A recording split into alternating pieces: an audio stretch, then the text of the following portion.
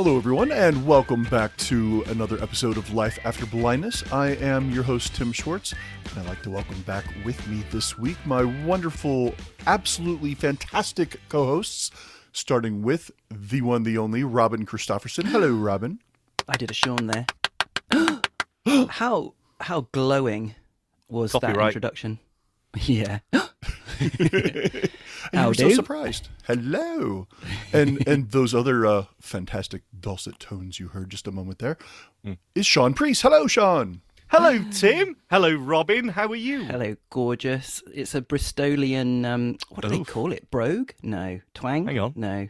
Aren't brogue shoes? Yeah, with holes in. That's not a good that sounds like my accent. Thank you very much. Yeah. Discrimination already. Tim, take control, will you? Yeah, Sean, thanks. I will do my best to take control if I can. Yeah, thank you so much. Good luck. Yeah. So anyway, we are here once again, and I wanted to talk with you all about Blindness Awareness Month. Actually, this week, or actually this month, not just this week, but this month in the States, it was National Blindness Awareness Month. And just a few days ago, it was International Blindness Awareness Day, which I completely missed. I didn't even realize it until like the next day. Don't know about you guys, but Tim, you should be ashamed of yourself. I was like, oh, wow. Yeah, oopsie-doo. But we're here and we can discuss it now. So, yeah, we can make up for it. And really, I mean, that's honestly what we do here every single week, isn't it? We try to make people aware the best we can of blindness or sight loss, what we go through, what things we can share and help people with, whether they're sighted, blind, losing vision, a friend of somebody who's losing vision, or is blind. That's what we're here for. That's what we do this for. So, hug a blindy. We need hugs. I definitely need hugs. Constant hugs. So let's jump into this. I thought that first, because, Sean, you've been on the show, I don't even know how many dozens of millions of times. 15 years. Yes. And we've tiptoed around your, vision, and your vision loss and what, goes on with you. Robin, you haven't said it on this show necessarily, but I know you've talked about it on other shows. But I thought just to kind of, get us started and kind of set the table with this, we would talk a little bit about our own experiences and our vision loss for each of us, and then kind of talk about what we would want people to be aware of, whether you are visually impaired or losing your vision, or you are someone who's sighted listening to this and just kind of curious to know, hey, what are the things that I should be aware of? What should I know? So let's kind of get that started. Robin, let's start with you. Talk to me a little bit about, your life, your life after blindness. No, your beginnings of life with blindness, actually. Before blindness. Okay. Well, my whole family have the same condition. Well, no, that's not true. My dad was registered blind for a different reason, like glaucoma. I think it was just glaucoma, but he had like 5% vision. So, he could read. And he could actually sight read Braille, much to the annoyance of my mum, much faster than she could ever read it with her fingers. So he always had enough vision to read, but not for mobility really, and definitely not for nighttime, and we didn't have a car or anything like that. But the rest of us all had the same eye condition inherited from my mum, and it started with her. So in one way, we didn't know how it was going to progress, but on another way we did, because, Mum was completely blind by her mid-20s and no light perception or anything like that. But at the same time, because it started with her, how was it going to be different with our generation? So we went to Moorfields, the eye hospital in London, every single year growing up, and sometimes a lot more often if they wanted to try stuff out, because it was a unique condition to our family. It didn't have a name or anything like that, and they just wanted to, most of the time, show us to student doctors and stuff like that, like the Elephant Man. Yeah, that's right. Yeah, I liked it. But he probably sweated, and that was another thing. We didn't sweat at all. That was kind of part of the thing they were interested in. That is weird. Yeah. So at the same time, we as soon as we were diagnosed having the same condition, was Mum, we pretty much assumed that it would go the same way, even though Mum was the only kind of example to go by. Which meant really on one level that there was no kind of fear of how it was going to turn out, because Mum was doing really well. I mean, in her mid-20s, she had 3 children, She was running a student hostel in Durham. Dad was out at work all day. So she was a brilliant example, as was Dad. So, there wasn't kind of any big question marks and like big black fears or anything like that. But at the same time, growing up, there were lots of question marks around, well, will I get a job? Will anyone want to marry me? Stuff like that, which I think a lot of people growing up with sight loss, or maybe if you're born blind, might have in their mind, Yep. those sort of questions. I did. Mm-hmm. Yeah. So, and I mean, I happened to meet someone and get married and have children, but my sister didn't meet anyone. She's got a very weird relationship with a good friend, and she's got a boy. Maybe She's a little probably bit listening too much to this. information. No, honestly, very, very, very. I mean, I'll just put it on the table there. And she has a boy through IVF. Completely unrelated. Oh, Steph, sorry if this is all very on the table. Sorry about that. She probably doesn't listen to this. I don't know. No, it's fine. It's fine. She's really cool. And my other sister didn't end up. Well, she's got MS now, so she's got a whole bunch of other issues as well. And she can't, she can only move her head and she can't see at all. But she's so brilliant. She's an absolute angel. She really is. But so yeah, strange family situation. Sight loss, completely normal. Sorry about puffing on the microphone. You'd think I know my name. But at the same time, what will life hold? So none of the worries and fears of losing your sight, but a lot of question marks over what will that mean long term. Not in daily living skills or anything like that, but like the big stuff. What age were you when it really affected you the most vision-wise, Robin? It was just so gradual. So I went to a normal school, primary and secondary. They didn't have any kind of VI department or anything like that. Just got closer and closer to the front of the class. Really struggled at university because they didn't make any adjustments for me at all. Name and shame them. One of the better known universities that should know better. And mid-20s, not really much vision at all. Got a good look at Judith before my vision went completely, but yeah, Sexist. I mean, no light perception or anything now. So A good look at her. I can't believe you said that, Robin. no, why not? Unbelievable. This is opening my eyes in so many ways. Carry on, Robin. what if you meet the woman of your dreams? Wouldn't you want to have a good look at it? No, while for you me, still could? Robin, the visuals, the aesthetics, it doesn't No, portray that doesn't- person's no. soul. So I'm No. more about what's going on the inside of that person. But she happened to be good looking as well. That's all right then. She's a Yeah. stunner. Yeah. So, yeah. That's I was it, lying, really. by the way. Yeah. Can I ask you a question, Robin? What is the name? Is this a unique thing to you, or what is this condition? So we were under the uveitis clinic, which basically just means inflammation, I think. It But does, yeah. the only name I've ever heard given our condition is like a descriptive condition. Do you want me to tell you what it is? It's very long. Yeah, go for it. Autosomal dominant neovascular inflammatory vitreoretinopathy, which is basically just a bunch of describing words. So this isn't I've got common and garden RP, right? Everyone's got that. So how Guess what, common? though? Who's Yeah. going to be first in line for research and, advances in treatments and stuff like that? You guys. You are. Oh, right. Yeah. us. Well, not They're necessarily going to look me. into things that are going to be affecting millions of Yeah, people but rather than... you don't Right. sweat, so you get the bonus of that. Yeah. Well- There's always an upside. Here's the thing, Sean. Robin and I have an extraordinarily similar story, similar journey.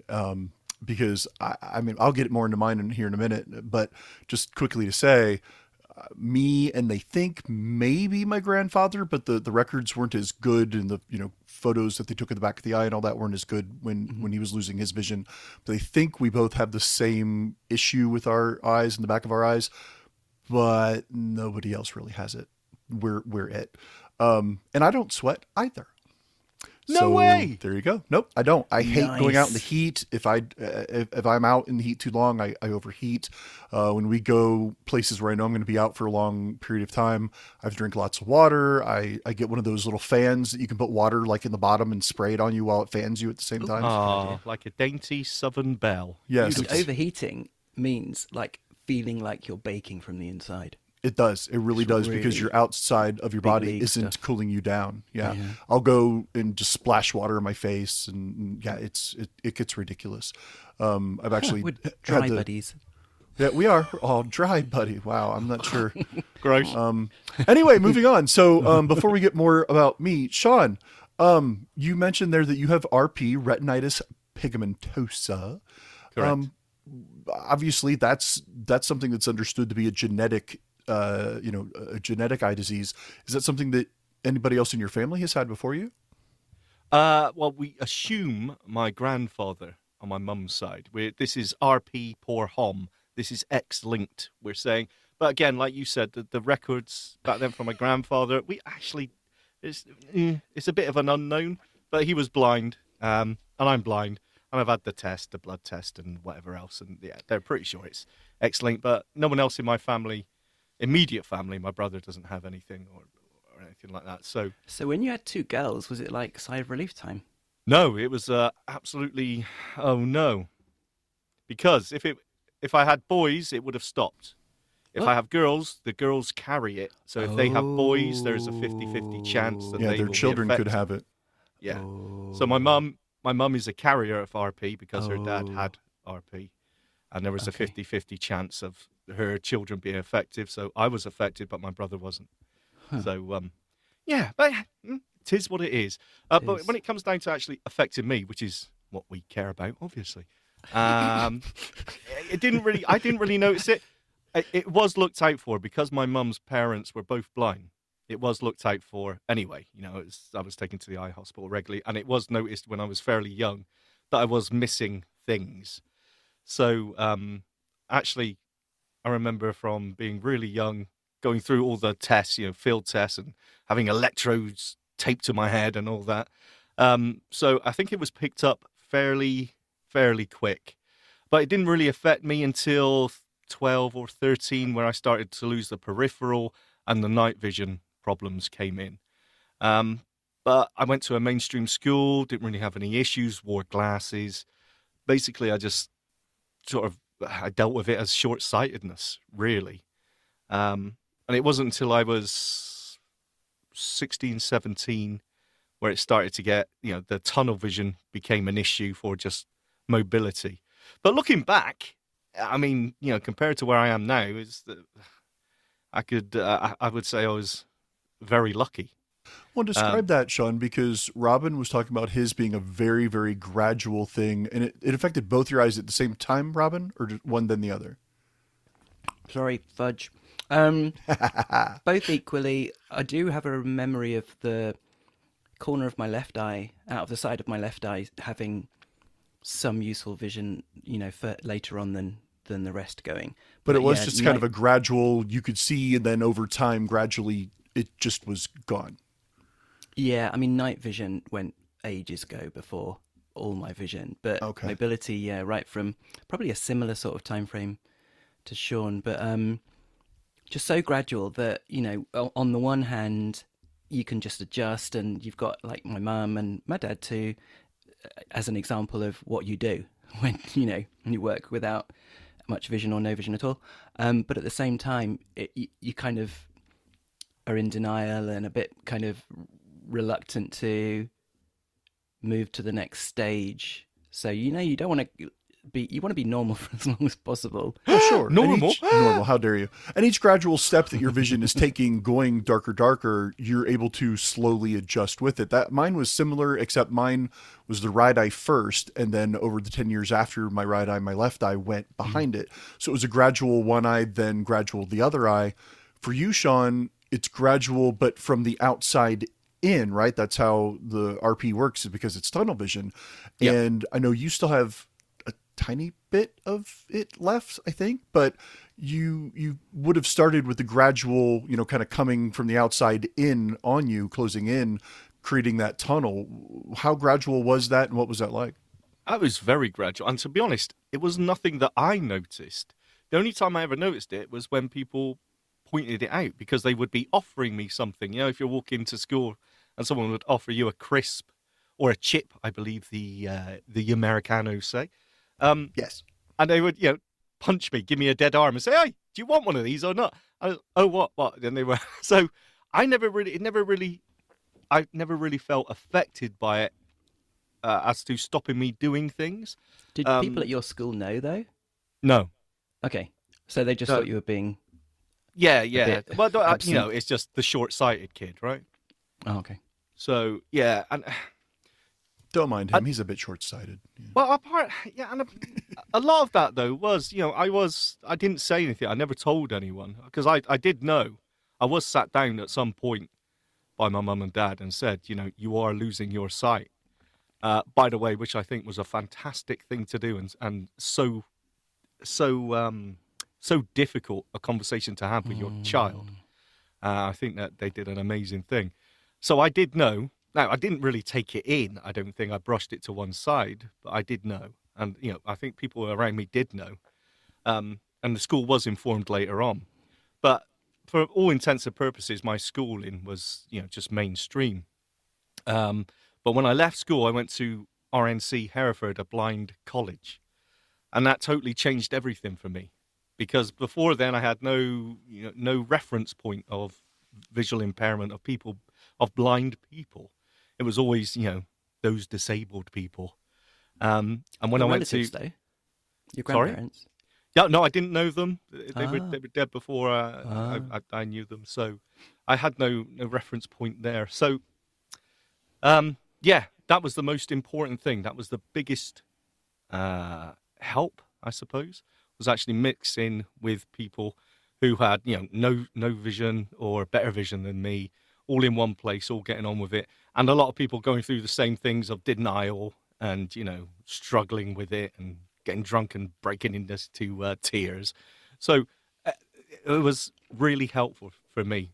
And yeah, so like Robin said, since then, it's just been gradual. And about 18 months ago, I started walking down the street when I was taking the dog out, and I just noticed, hey, it's getting, like when it's really sunny and there's a bit of fog, it just seemed really foggy and glary.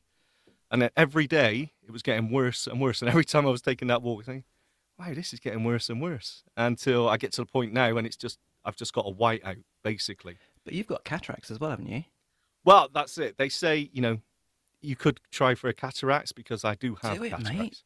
Yeah, but I've had it before. So going back to the left eye, right eye thing, a couple of years ago, my right eye just went like that. And I did have the cataracts operation, and it didn't make any difference. So I'm pretty Didn't convinced. for me either. No, I think it is just the RP, it's just my eyes giving up, because I did develop a nystagmus a couple of years ago as well. So I think Did you it's catch just, that from Stephen? Yeah, Our good exactly. friend That's Stephen. what I say. I blame I him caught for it that. from Sean. All three of She you just have said it? the I other didn't day I've realize. got Oh, now I'm boss going eye. to get it. Great. She did say Well, yesterday, though, What? that it's not all the time. It's only like sometimes. But I was like, okay, thanks. No, mine's constantly. I But you know what? immediately thought of that weird fake doctor on Cannonball Run. Wow, that's a reference. That's a No, reference. you got me. For, The drunk one. For the The youngins drunk out there, one with the go, syringe. yeah, go Google that one. Yeah. Wow. But I got to say, since I've gone, since basically it's just sort of light perception I've got now. I can see the odd massive white van if it's parked on the pavement in front of me, but pretty much, But not its wing mirror.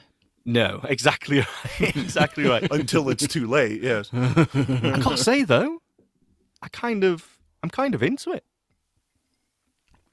Once Is you that can weird? switch into not fighting it, go Well, with it. I couldn't trust my eyes before, and I'm forever stopping and starting, and well, there's a shot. That's probably where I get that tick from. It's constantly my I eyes know telling. exactly that feeling. You're constantly shocked, yes. Yes, For me, though, exactly. it happens with like a sudden change in acoustics. You suddenly sense there's a massive, I don't know, Yes. it could be like steel wall, and it's probably just a van to the side, but it still triggers that fight or flight thing, or something hits you in the face like a branch or something, or it's actually a thing, like the cupboard door left open or something, Person which is usually punching you. me. Can I Yeah. just ask though, Robin? You made a point there about you weren't really when you knew what was coming, right? Mhm. Sort of like I was as well, but Bruises. I knew that there was lots of bruises coming. yeah, but you make the point that your mum and dad were both working and doing their thing and coping, Yeah. and they had the the mobility skills and all that.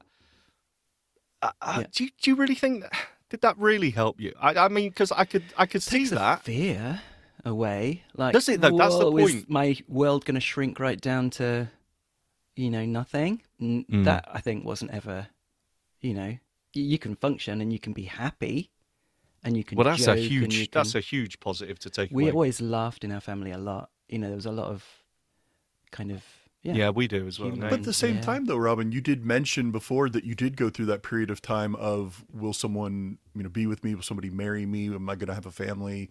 Am I going to be able to, be in normal, quote unquote, normal working society? So you did mention that before. So, I mean, there was a little bit of kind of maybe not worry or fear, but just questioning, right? Did you guys not have that? I did. Oh, I did. But I'm just, you Yes. were saying that there was like, it took away the fear. And I was just reiterating that before. You did say though, that there were some concerns. So maybe not fear, but you did have the concerns that I know both Sean and I have had. Yeah, I mean, just not being able to take things for granted. The big stuff that maybe other people can assume that will probably be in their future. Job, house, family, that sort of thing. I mean, thankfully, they did all fall into place. But yeah, growing up, you know that you're going to go completely blind. And you have a question mark about what that will mean for you. You've got brilliant role models around you, but what will that mean for you specifically? You do question that sort of stuff. But Yes. yeah, I think and also technology was coming along in the 80s, the personal computer happened. So it came along at just the right time for me to think that, this is going to do a lot for, people with a vision impairment. Did you? I wasn't thinking about Yeah. I had a No. talking laptop at university. It was a little Toshiba. Well, it was big. It was quite big. It was a DOS machine. It was really heavy. Suitcase. It had a built-in HAL Wardrobe. synthesizer in it with this great big knob on the front that had been drilled in the case of so you could turn the volume up and down. And yeah, I used that through university. So if I hadn't had, that speech on an old DOS laptop, I wouldn't have written anything. I wouldn't have, taken any notes or anything like that. I couldn't imagine Yeah. just doing it all on tape. So, Cool. yeah, I felt grateful for tech coming along, and I've obviously made a living of it. So thank goodness for tech. But That scared I'm me. curious. Yeah, Tim, for you, did your macula go first? Because mine did. Central vision went first for me, and so mobility was good for a lot longer than maybe if it had been the other way around. Well, I mean, for me, it was, again, a very gradual vision loss. I didn't visually notice anything until I was, maybe 14, 15 years old, something like that. And it was, as you guys both have kind of talked about, sitting more towards the front of class. I had to get glasses for a while. What's funny, you were talking, Sean, about, somebody passing you a crisp or a chip and knowing, okay, they just passed that to me from this particular side and I didn't see it. And you kind of have that feeling of that memory. I remember because when I was a kid, I ran track, I played basketball, and because my right eye was going first, and it wasn't like you've got, Sean, with tunnel vision, and it wasn't even like it was just the whole eye at once or, the macula necessarily, although it was in a way the macula, but it was this blind spot that just kind of started like up and to the right of my right eye's vision. And it just kept getting bigger and bigger and bigger, like a blob just taking over my vision, my field of vision. And what I noticed first, even though it was kind of encroaching on my central vision-ish, I really noticed the peripheral vision going first, because when I was playing basketball, I think it was just a practice. I don't think it was in a game. Somebody passed me the ball on my right side and it bounced off my wrist because I didn't see it coming. And that was kind of my first clue of, okay, yeah, the vision that I had on that side is not there now. I don't have it. I hadn't really noticed that before because I mean, how often are you really paying attention to your periphery? Yes. You know, never. especially when you're 13, 14 years old. I wasn't driving yet. I ran track, but that's running in a straight, running in my lane around around the track. And so in basketball, when that happened, I mean, that really kind of freaked me out. Now, for me, I also had a grandparent. My grandfather, like I mentioned earlier, was totally blind by the time he was in his 40s. And I think it had started in his 20s. For me, it was pretty much always there, but it didn't really affect me, like I said, until I was a teenager. By the time I was 20 years old, my right eye was pretty much all black. It was pretty much all gone. My left eye was still okay. I think even as of 2002, I still had 22, maybe like 2200 best corrected. So with glasses, it wasn't 2020, but still like 2200, ish. So I still had some functional vision. Over the next, 8 to 10 years after that, though, my left eye pretty much caught up to where now at this stage of my life, my right eye really doesn't have any perception of anything. My left eye, I can pick up really, really bright lights sometimes, and some movement. If I put my hand like inches from my face and wiggle my fingers, it's hard to describe, but it looks like maybe a dark kind of blackish, grayish, weird mesh of a glove. There's no details. There's no, nothing. It's just the outline of the fingers in the hand, and I can wiggle them. I think I've talked about this before in the show and other shows where my daughter, since she was, a real little girl, we would play a game where she would look into my left eye, get, kind of close, and she would smile and then pucker her lips, and then smile and pucker her lips. And I could see the movement of that. So to me, it looked like a drawn up, like mushy circle into a straight line, if that makes sense. So as she smiles and puckers, it goes back and forth. And that's really all I see.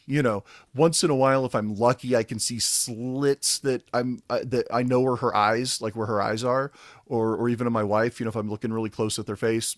But it's not something I would do to anybody else because it would be awkward to anybody else. Obviously, my wife and my daughter, they get up close and it's a really bright light, and I'm like, or maybe my eyes are dilated. Maybe I just woke up and my eyes are still really dilated, and so that helps, bring in that perception a little bit. You wait till we meet, Tim. I'm gonna pucker. Ooh. And I'm gonna smile at you. And stay puckered. And stay puckered. No, Sylvia, for me, it was gradual from like I said, 13-ish, 14 years old. I mean, the doctors saw it before I did. They saw this mass behind my eye, and for years, they actually didn't even know what it was. Like you, Robin, they gave it just a generic name. And for me, they just said bilateral hemangioma, which basically means, some sort of swelling or mass in the eye, in the right eye. That's really all it is. And even to this day, they haven't named it anything other than to say, well, the blood vessels that you naturally have around your optic nerve that feed your optic nerve, that are supposed to be there, well, you have more than you're supposed to have, and they're tangled up around the blood vessels that feed your optic nerve, and they're squeezing those and squeezing your optic nerve, and, well, there's not really anything we can do about it. They had seen that type of situation in other people where, like, the blood vessels or the mass develop somewhere else in the back of the eye, but never around the optic nerve like this, like a spider web, squeezing it off or something. So being the placement of it had never been seen before. And I went all over the country actually seeing the best of the best and stumping all of them until finally there was one machine at one university with one doctor that said, with this different machine, I can see it and this is what it is. They were going to radiate, but they were like, well, but if we do radiation, how do we know which are the blood vessels that need to stay to feed your optic nerve? And how do we know are the ones that are the bad ones that we need to radiate and get rid of? If we go in there, we can't do directed Take radiation. a chance. Have a gamble. Oh, yeah, sure. Just go and drop a, nuclear radiation in there and just kill them all. Yeah. Because that's what would happen, or would have happened. But now at this point in my life, unfortunately, those extra blood vessels squeezed the other ones so much that they started killing off the ones that feed the optic nerve. And I think that's really what's happened in my right eye. So where I had too many, now I have too few. Too few. Right. So Is my yours left eye is still trying to hang in there, but what's that, Robin? Is it hereditary or they don't know? Well, we presume so because we think my grandfather had it. Now, my mom, when she was a little girl, they tested her eyes and they actually can see scarring in the back of her eyes where she might have had it and then her body fixed it.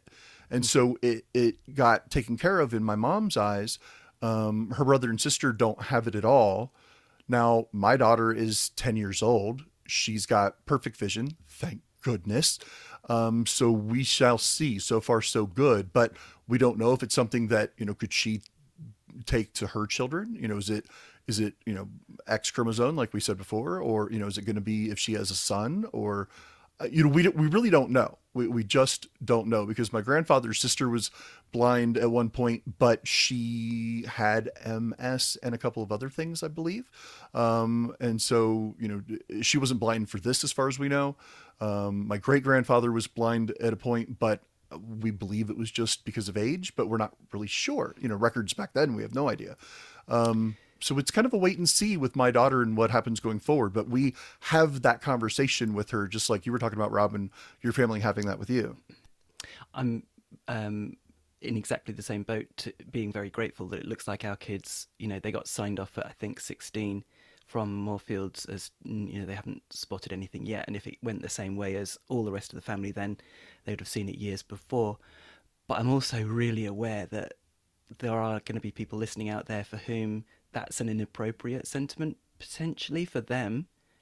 For us, it's completely valid how we feel about it. But, I was going to bring that up. Yeah. Well, go for it. No, you carry on. That's it, really. That we're more than our disability. So, if they had, then so be it, and hopefully they would feel as empowered as I did growing up. Yeah, exactly right. I think, because I've seen this more and more, and I've also seen it in other, not just disability, I've also seen it in other demographics as well. Why do people need to be proud? The pride marches and all that. Particularly with the LGBTQ, you see that a lot, and it really infuriates me. And I don't think there's I don't know. Sometimes I feel like you got to be careful. I hope my children don't develop any sight problems, and it seems like such a normal thing to say and such a natural emotion to have, sentiment to have. Yet sometimes I feel, like you said, Robin. Sometimes maybe people don't like that. I don't. I'm not picking my words very carefully here. I'm not expressing. But as parents, I think that we can all.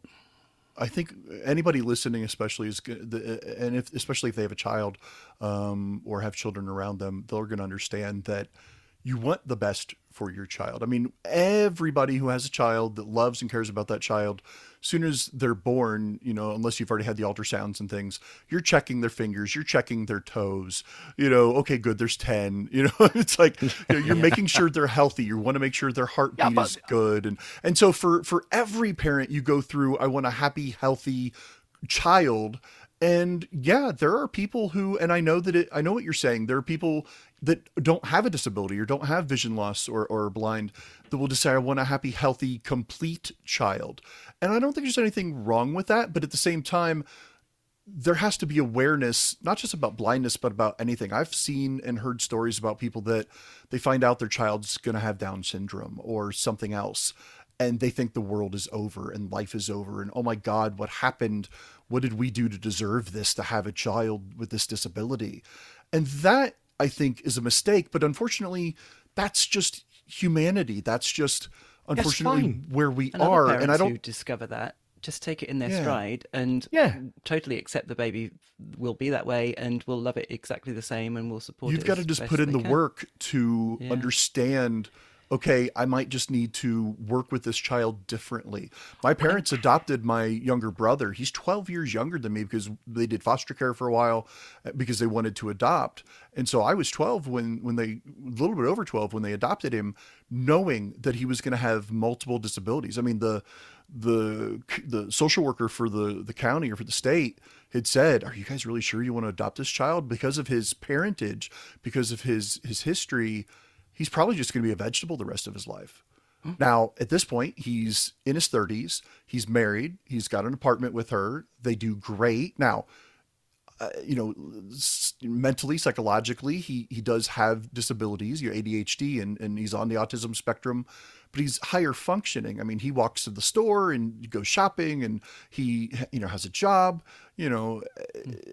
He's living a really good, happy life. He loves music, and he loves pro wrestling, and he loves horror movies, and he's far from the vegetable that he was supposed to be. But he's not a rocket scientist. I mean, although who is? But he's one of the most loving, giving, supporting, wonderful people you'd ever meet. Sometimes to a fault, actually. And we can that's probably just all think of. Sorry. No, go ahead, Robin. I was just going to say we can probably all think of people on the other end who have got everything, every thing going for them possible. Life has really dealt them an amazing hand, and they're not grateful, and they're not happy, and they're not contented, and they're not, so absolutely, I think it's amazing that you can work with what you've got and be happy. Now, whether I'm proud of being blind, I'd actually like to sidestep that broader conversation, or that kind of in-depth conversation, because with just by saying that, I think everyone's entitled to feel how they feel. But if you were looking forward, here's a kind of a double question. Have you got personally any hope for a technological solution? And if it did come along, would you take it? And I think the second one is a no-brainer for me. But for some people who maybe feel really proud about what, their hand that they've been dealt, may have a different answer to that second part. But yeah, for me, because it's the retinas are completely shot, it would have to involve like a whole eye transplant, or some kind of clever chips behind, in the kind of optic nerve, or kind of directly embedded in the brain or something. All these kind of retinal implants aren't going to do it for me, even if they become much higher res, because they can't plug into anything half living. It's just a mess in there. It's the same for me. Yeah. I've got to fix the connection to the brain, because the optic nerve has been damaged so badly that either they're going to have to repair my optic nerve, or they've just got to put a new wire in there. Just let's go tech on it. I've got to get a new wire from the eyeball, the camera, to the brain, USB-C. the processor. Yeah, exactly. USB-C. And title. and just get it plugged in. But no, that's the thing though. They are working on those kind of things, but the cameras, people see what shapes and lights and things. So, it's not there. We're so far away. Exactly. And but if they said tomorrow, we have something that is 100% foolproof to make you get all your vision back, I would take it without even thinking, without taking a breath, because I know that we're not supposed to put such a value on vision and material visual things. And I try not to, especially with, having lost my vision for as long now as I have. I don't think about aesthetics or visuals as much as I used to, but at the same time, I've never properly seen my daughter's face. You know what I mean? And that, to me, even if I could have that for a moment, I know that sounds maybe corny or sappy or whatever, but even just having that for 5 minutes would be worth everything for me. Yeah. And however much we identify, or kind of our identity has grown up around the person who we are, and a big part of that might be, not being able to see. You'll still be the same person afterwards. You won't be giving up much, and you'll certainly be gaining quite a lot. I would just see it as an extra tool and skill, and, like learning another language, or learning to play the piano, or reading Braille. Who wouldn't want their sight back in some shape or form, as long as it was useful vision and not really, really disturbing? If it was offered to you. Yeah. How about you, Sean? Oh, absolutely. I would murder you, Robin, to get my sight back. I don't. I'm not afraid to Pry say. my eyeballs if I had functioning Yes, I would prize them out of your head. with a spoon. Absolutely. Look, it's not a case of being ashamed of a disability or whatever. It's a case of, this would make my life easier. This would give me abilities that would improve my life. Who wouldn't take that? That's the thing, you see. I see the whole pride thing as being the sort of one end of the spectrum, where in the middle it's neutral, and on the other end it's shame or embarrassment, or kind of... Yes. Yeah. So I'm absolutely saying that people should feel good about themselves. And as part, if they've got a disability, that should be part of that positive identity of themselves. But I wouldn't push it right out to the pride end of the spectrum personally, because it's not a, what you've done with your disability is something to be proud of. I'm almost said despite your disability, but maybe that's a little bit, but Yeah. not the fact that you were born a certain way or given a certain set of genes. I don't think there's anything of merit there. You didn't have a hand in that. Do you know what I mean? Well, and I think that's kind of the point when it comes to pride, is that I'm not proud that I'm blind, because I think that's a funny sentence. You know what I mean? Like, you can be proud of a lot of things. I'm proud of my daughter and her accomplishments. I'm proud of what we do here each and every week, trying to help people the best we can. I'm proud of the fact that we, all three of us, despite what, maybe we go through, we've learned the technology the best that we can. We try as hard as we can. And I'm proud of anybody else, whether it's blindness or any other disability, for coping with it, for fighting through it, and getting up the next day and trying again. Those are things you can be proud of, but proud that you are blind, I just think that's a really odd sentence. And it's just, it's not pride, it's coping. I'm proud how well I can try to cope with it. Now, as we've all alluded to, I didn't always cope well with it. And there are times now that I don't cope well with it. No. I think all of us, even our good friend Stephen Scott, we've all said this. Sometimes getting together and doing these recordings is therapy. I know for a long time, Sean, and you and I have talked about this in the past, that just coming together and talking for an hour and just letting it all out, even if we're talking tech or whatever, just being with not just like-minded people, but people that are in a similar situation, is so therapeutic. And it helps with the coping. It helps with the understanding, because you can understand yourself better by hearing other people. And I wanted to talk about that a little bit, Sean, because we didn't mention this.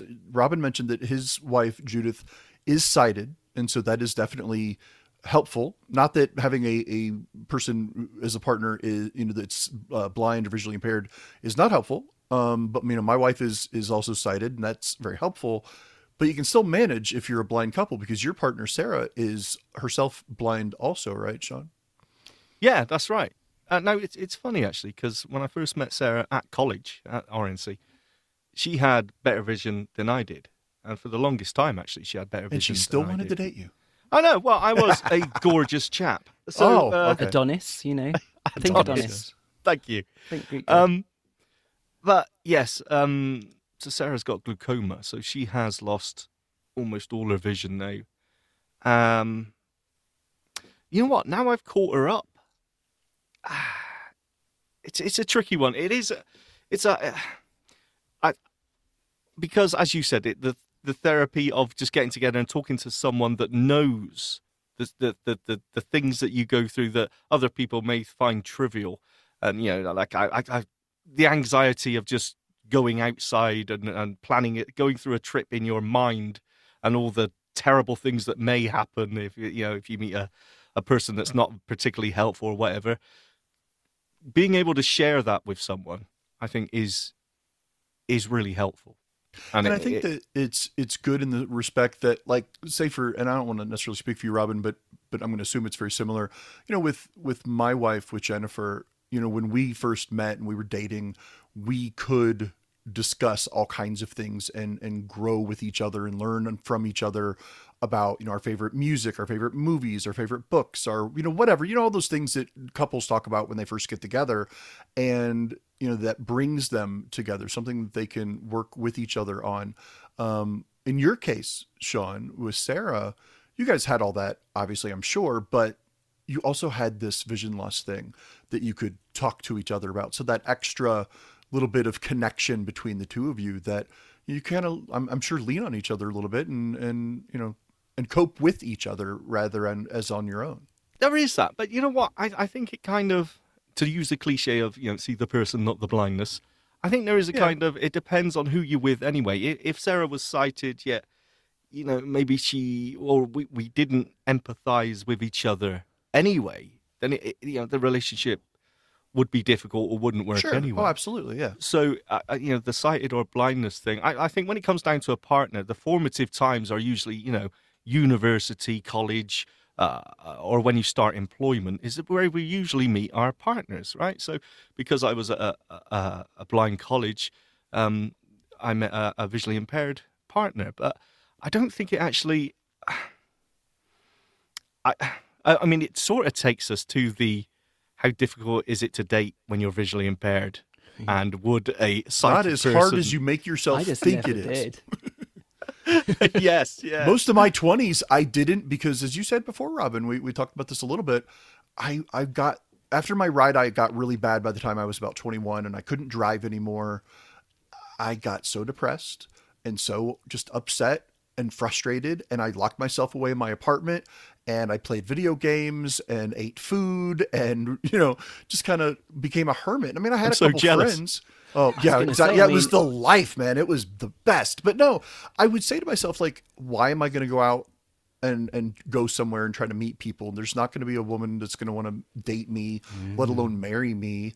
And then, of course, my fears came true later on. I've told this story, other places. I had a girlfriend, the one just prior to meeting my wife, who at one point, over 2 years into the relationship, said, well, I don't know that I see us getting married, only because, not that I wouldn't want to marry you, but I mean, your vision, like, will you be able to change the baby's diaper if we have a child? Will you be able to feed them and clothe them and take care of them? And I'm like, the witch! yeah, Burn her! yes, exactly. And I'm like, I think we need to reconsider our entire relationship. But you know what? That we was broke up. perfectly valid feelings for her to have as well. Oh, totally. They're valid, but it was the way it was approached. It was more of a, she had already kind of decided, and it was matter of fact. It wasn't let me talk with you, because she came to my apartment all the time, saw that I cooked for myself, cleaned for myself, I did my own laundry, did my own grocery shopping, I could clothe myself. You know what I mean? She saw all this for over 2 years, and just, if she just approached it from, I know all this stuff. I see you doing all this stuff. I don't know why I feel this way, but I hate to ask, but if we did get married and had a kid, talk to me. What, would you be able to do this? Would you be okay doing it? That wasn't the way it was approached. It was approached as, well, you're just not going to be able to do it.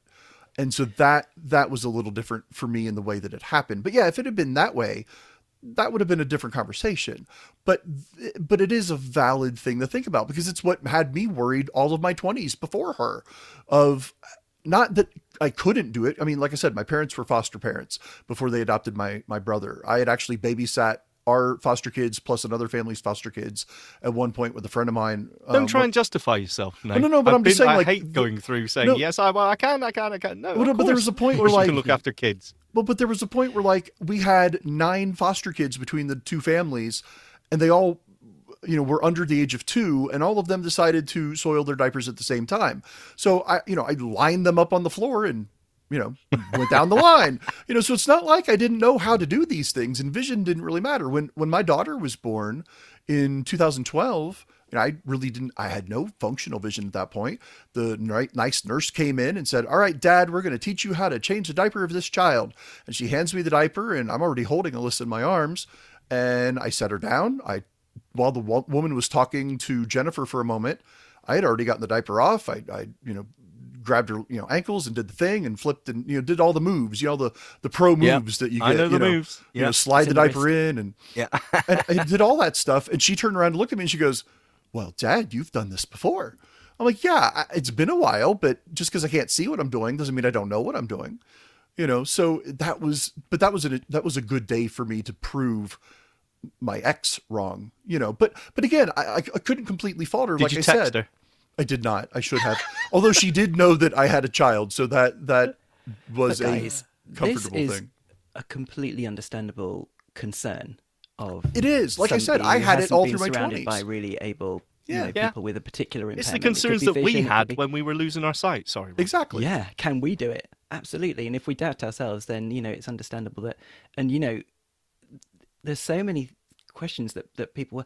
I just see it as a good opportunity, or as something that was useful to have happened, because then you moved on and you met the right person. I don't believe in fate, but I think that was useful to bring out something that maybe she wouldn't have been. Maybe deep down she didn't feel like she would be up to the job of, in quotes, caring for someone that has a disability long term. I don't know. I mean, Judith is a born carer, and I have to really, I was going to say fight against letting her do everything. I don't fight. Robin. I just let her do it. You see now, Robin, see what's stuck in my mind there, You're setting us back. which pricked my head, was caring.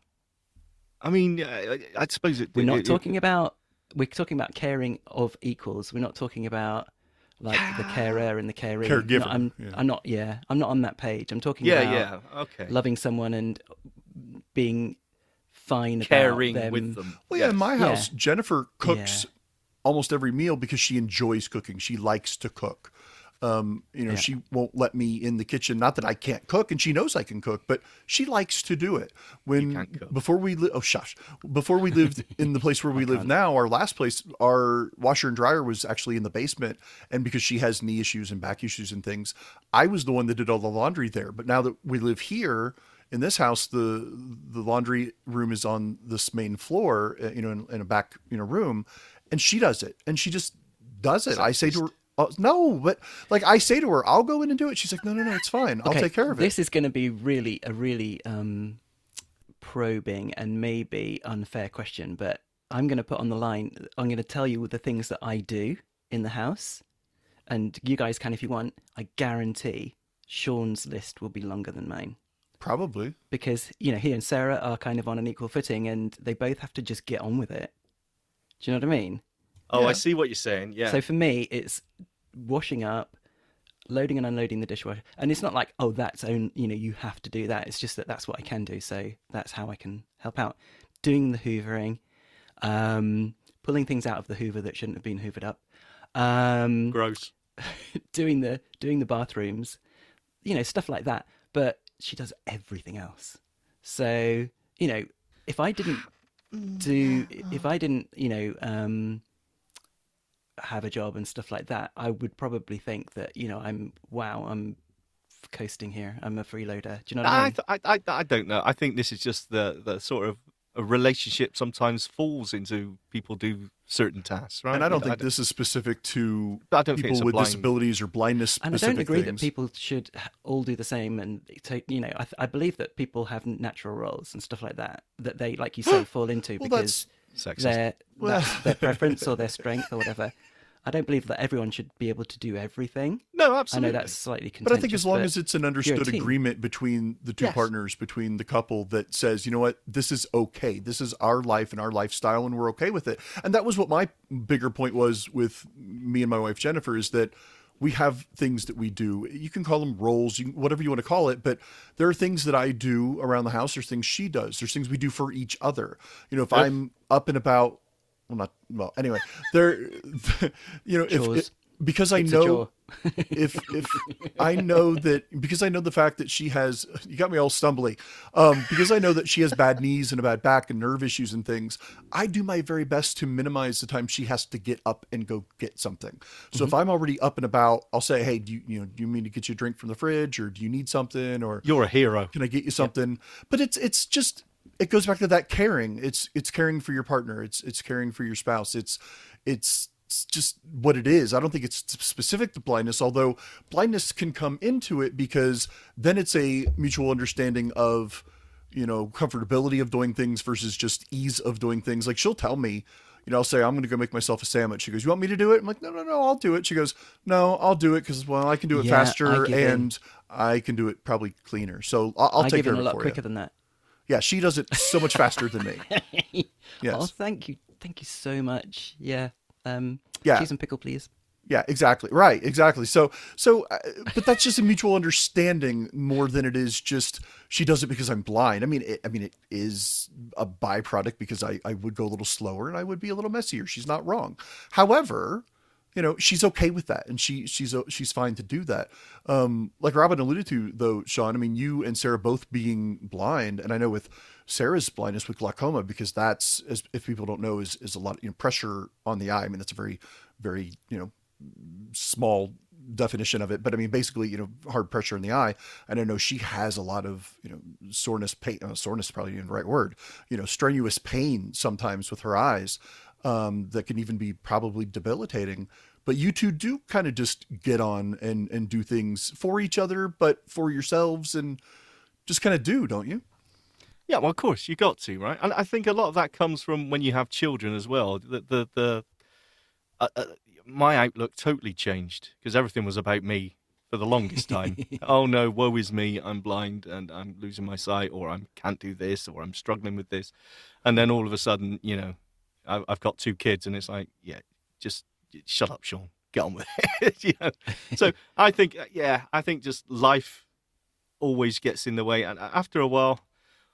Once you get over that grief, once you get over that, and when I say get over, I don't mean, hey, 2 months down the line, I'm over it. I mean, it's took me decades. 20 years down the line. Exactly. Grieving process. But it absolutely is, is a grieving process. But yeah, if you're somebody who's losing vision or has lost your vision over time, you're grieving the loss of that vision, as opposed to someone who's born blind. It's a different process. It's not, how do I say this? It's not wrong different. It's just different. You know what I mean? We've had this conversation before on here. I had the folks from Accessibility Roundtable on, Holly and Darcy, and they talked about being blind since birth, where eventually as they grew older, their, coping mechanisms were the same as ours. They came to the fact that, I won't be able to drive and I won't be able to do whatever. And I do have to do things differently. So at a certain point, our lives as people who have lost vision over time coincide with the lives of somebody who had vision, had no visions from birth, but their formative years are just different than ours, depending on when we started losing it. But eventually our experiences are very, very similar. And it is just about working with, your spouse, your partner. And I wish I'd known that in my 20s, that it was just going to be okay. But I kind of had to go through that. It's like coping with the vision loss and the grieving process that you guys talked about. It's the same thing. It's like learning for yourself, you know what, I am losing my vision and I'm getting better at coping with this. And boy, once I'm putting it out in the world that I'm doing better with it, then people will respond to that. It's like anything. It's like any kind of positivity or any kind of, energy you put out there in the world, it's going to come back. If you're negative all the time and this and that, and just down on everything, that's how you're going to be perceived. And that's how people are going to be with you, and then you're not going to do that all the time. There's still days to now. I'm sure all three of us go through this where you're still just like, God, my eyesight, man, usually after I walk into something, yeah. When you stub a toe or you hit something, walk into something, exactly. It's just like break yet another pair of Bose frames. You're up to what, 6 now? Jeez. We're saying that if only I'd have known it would all work out fine, but that's because it has, certainly with regards to partners and families and stuff like that. But for people who are listening who that hasn't come about yet. What would you say? Just get out there in the world. How did you meet Jen? Well, that ex that we talked about, her sister had alerted me of a job at a call center here in town at a pizza place. And I got a job there. This is kind of weird, but it works. I promise. A call center at a pizza place. Well, yeah, like the people answering the phones to answer questions or to take orders and put them in the computer. It's a very big pizza place. Okay. And I had, it's large around Cincinnati, America. but they have a lot of locations. Everything's large. Yeah, exactly. Sure. Big. Sorry. But yeah, so I got a job there, and thankfully my local association for the blind came out, and they, at the time I could see a little, so they had Zoom text on there, and I had shortcuts and things that I used. And so one of the trainers there, I got to know really, really well. Well, she had called me one night knowing that I was kind of techie and knew computers. She was at a friend's house, Jennifer. And she said, hey, I'm at my friend's house and her computer is really slow and it's got a bunch of viruses. I told her that you might be able to help us. Can you over the phone walk me through trying to fix this? And so I walked her through the process, helped her get the computer cleaned as best as we could so that Jennifer could get files and things off of it and reformat it. And then about a month or so later, to thank me for that, Jennifer took me out to dinner. And after I got back home, my first thought was, what do I have to do to get to know that person better? Because she was awesome. She was fantastic. And over the next few months after that, we got talking and started dating. And it just worked out. You know what I mean? It just kind of fell into place and made sense, like it always does when you got that person that you find. You know, I'm sure, I hope you guys had the same feelings for your, for your women of your life. But yeah, so I mean, it just was that chance meeting, but it works, and we complement each other, very, very well.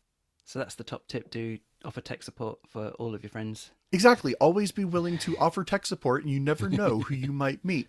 But no, so like, I want to kind of wrap us up here, because we've covered so much, and I think there's so much more that we could talk about. But if we were wanting to say, and I think we kind of said a little bit of this, but each of you in turn, if there was something you could say to somebody, be like, hey, you know what? I want you to be aware of this. Back to the theme of blindness awareness, month and things. I want you to be aware of this as either a person who's losing vision or coping with that vision loss. I know both of you, none of us can talk about being born blind, but having vision loss, whether you're talking to somebody who is sighted, who knows somebody who's going through this, or the person is going through this, what would be something you're just like, you know what? If I have to tell you something, you've got to know this. Robin, go ahead. I went first at the beginning. Sure. Wow, throw me under the bus, Robin. Okay. No, I don't know. I find it really difficult to give any advice. I can just go off what I found useful myself. And I think, as I said way back at the start, for me, the biggest thing that changed my outlook, that changed my attitude, was actually mixing with visually impaired people, talking to visually impaired people. It just totally changed me. I was so cut off. I was so building up walls, about blindness. Yes, I was told, I knew, I was aware of what I was going through, but I just didn't know any visually impaired people. It made a huge difference to me once I actually spoke to people. I realized, okay, yeah, exactly the same as me. And a lot of those, that's what it comes down to with a lot of aspects of visual impairment is, again, as you said, Tim, earlier, about just talking and just realizing everyone, you're not weird, you're not, useless because you can't do this or you're struggling with this. Alone. You are not alone indeed. Yes, that's a good point. I think that is actually, yeah, I'm going to go with that. Well Nice. done. Well said, sir. Well, Thank you. Robin, for you, I mean, you have your position at AbilityNet. We've mentioned that on the show before. And so I'm sure you deal with this, not just in your own personal life, but with the lives of others on a grander scale all the time. So what kind of things, would you want to say now, or do you, say to other people that are looking for advice, or things that you try to make people aware of? I mean, I was going to kind of just agree with Sean, which is, get out there, try and meet as many people as you can, and if you can expose yourselves to people that have gone through the same process, and there's loads of brilliant podcasts out there, that sort of thing. But seeing as you brought it around to tech, so AbilityNet is all about tech to help people with different disabilities, and so yeah, absolutely have confidence that there's going to be some technology out there that will help you, whatever your level of confidence with it, whatever your use case, whatever you want to get out of it. From smart speakers, hey, there's some brilliant podcasts on that as well. Yes, more about that in a moment. We'll plug away here in just a moment, but yes. To tablets or a smartphone or whatever it might be, and at AbilityNet, I think the resource that I'm would most want to make people aware of is a website called mycomputermyway.com. If you go there, it's got step-by-step guides on all the accessibility settings of all the main platforms: Mac, Windows, iOS, Android, and popular software like Office, for example. And unlike a lot of the guides that are out there, it's, click here, which, for example, if you're a keyboard user or a blind user who, we use the keyboard as well, it will also give all the hotkeys as well. So it's, aimed at being as inclusive as possible. So mycomputermyway.com to help you get the most out of the tech that you've already got. And AbilityNet more generally. AbilityNet is just one word. If you want to search for that, there's loads of info about, other software, hardware specialist mainstream that can help, open doors for people, whether it's just in their daily lives or in education or, getting Or to in my workplace house. or whatever it might be. Yeah. Open That's my right. door. Smart Robin. tech. Yeah. So yeah, I think I would say that. I think, I'm really, really grateful that tech has played such a big part in my journey to date. So, and I'm excited about what's coming up in the future as well. I haven't, given up on Bionic Eyes altogether. No. So we'll see. I think those are both very great points from both of you, that, you aren't alone. Try really hard not to give up, because eventually you can get there. And if you have the access or the ability to use some technology along the way, assistive tech and even mainstream tech, as we all know at this point, is so much better. I mean, I almost said so really, really good, but then not always, but for the most part, though, it is really good. And, things that are baked into products, or things that we can get to make products accessible to us. It's so amazing. Even in the last 10 years, 15 years, the things that have happened, the skills and the applications and all the different things that are available to help us to do things easier and better is a byproduct of helping us cope better, I think. And so, yeah, knowing that it can be done and we aren't alone. There are groups. You can always look in your, where you live locally, see if there's a group. I was so blessed to have a group here where I went for a long time. That was a support group for people losing vision. And in the beginning, I was so kind of just timid and shy and nervous. And by, yes, I was, because I was still losing vision at the time myself. And then it became a point of, the counselors that ran it, because we did it like twice a year for like a 6-week period out of the year, and would take that time off in between. And the counselors would call me and say, "Now you are coming back, right? Because people like your stories and people like talking with you." And I went. I always, I mean, I'm not as shy as I used to be, but I hope I'm as humble, because I would say, I appreciate that, and I will definitely be there, because I did kind of go from somebody going there to be mentored and learn to becoming a mentor. And that was a big jump for me. And that was a big deal, but I was able to give back. And that was kind of the birth of this podcast and birth of me being on other shows that I've been on with you guys over the years, where I'm like, okay, you know what? I'm at a point where I want people to know not necessarily my story. That's not as important as knowing things that I've learned along the way that maybe I can share, and then I still can learn. How often do the three of us, are contacting each other, like, how do you do this? How do you do that? Hey, I found this new great tool or this new great app, so we're still constantly learning and working with each other to find those things. And so, like you said, Sean, being, it doesn't have to be a big community necessarily, but just finding somebody that you can talk to that's in that same boat can be so helpful. So, I think a lot of really, really great points all around. So as we're wrapping up then, Robin, you mentioned a few other places that can be found for great info about accessible things. So the both of you can be found on The Echo Show, all about Amazon Echo smart home devices, which is fantastic. Robin, you yourself do a daily show for Amazon Skills called Dot to Dot, correct? Mm-hmm. Sean pops up on there an awful lot as well. Yes, Hello. he does. He likes his skills. Yep. And then in addition to that, Sean, each and every week, and well, actually daily now, my goodness, Double Tap from AMI in Canada is where you can go to get all of your tech needs and even assistive tech needs, correct? Yeah, absolutely. Double Tap every day, 12 noon Eastern. Have a look in your favourite podcast catcher. Me and Stephen Scott going through tech news.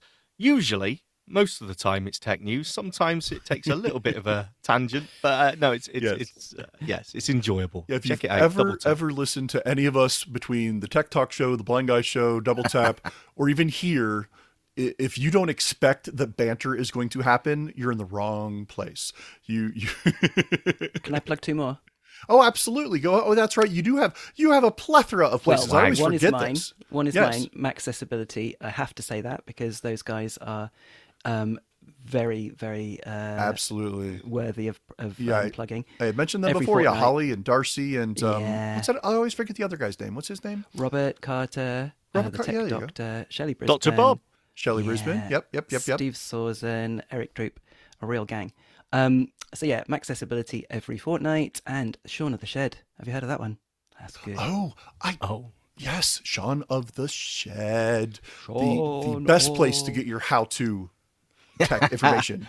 Now on YouTube, Shaun of the Shed. Woo! Well, absolutely check out all of those different places. They will eventually probably show up in some show notes for Life After Blindness coming to you soon. I promise I will work on show notes for them coming soon and make sure all the links are there and available.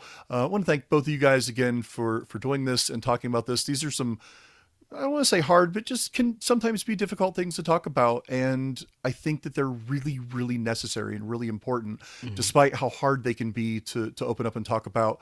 And sometimes as hard as it can be to hear them, as we've talked about, hearing some of these things, especially when you're in the throes of it, can be really, really difficult. So for being able to do that, I think is fantastic to be able to have this conversation. So thanks to both of you. And thanks once again to everybody listening to Life After Blindness. Take care, everybody. Thanks, Tim. Bye-bye. Bye.